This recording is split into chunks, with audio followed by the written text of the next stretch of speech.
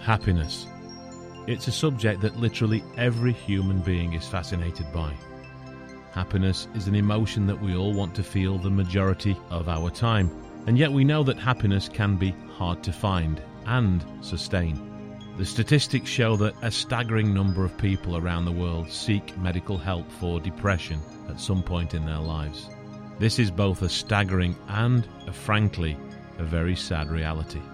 The good news and the truth is that there is a formula for happiness. There are behaviours, techniques and physical habits that you can learn that will transform your mood and put you in a happier state more of the time. Now, you know, life was never intended to see people achieve all of their goals and ambitions, and that can be a barrier to happiness. We cannot have a smooth ride all of the time. We cannot own the items that we desire or enjoy relationships with all of the people that we're attracted to. That might be physically or in a platonic sense.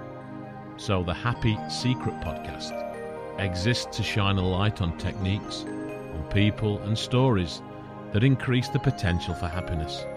Every week there'll be a short story or maybe an interview with someone that shares their own pursuit of happiness, their challenges along the way and their successes, and what lead them to being in a happy state more of the time. You are listening to the introduction to the Happy Secret podcast, and I'm your host, David Lilly.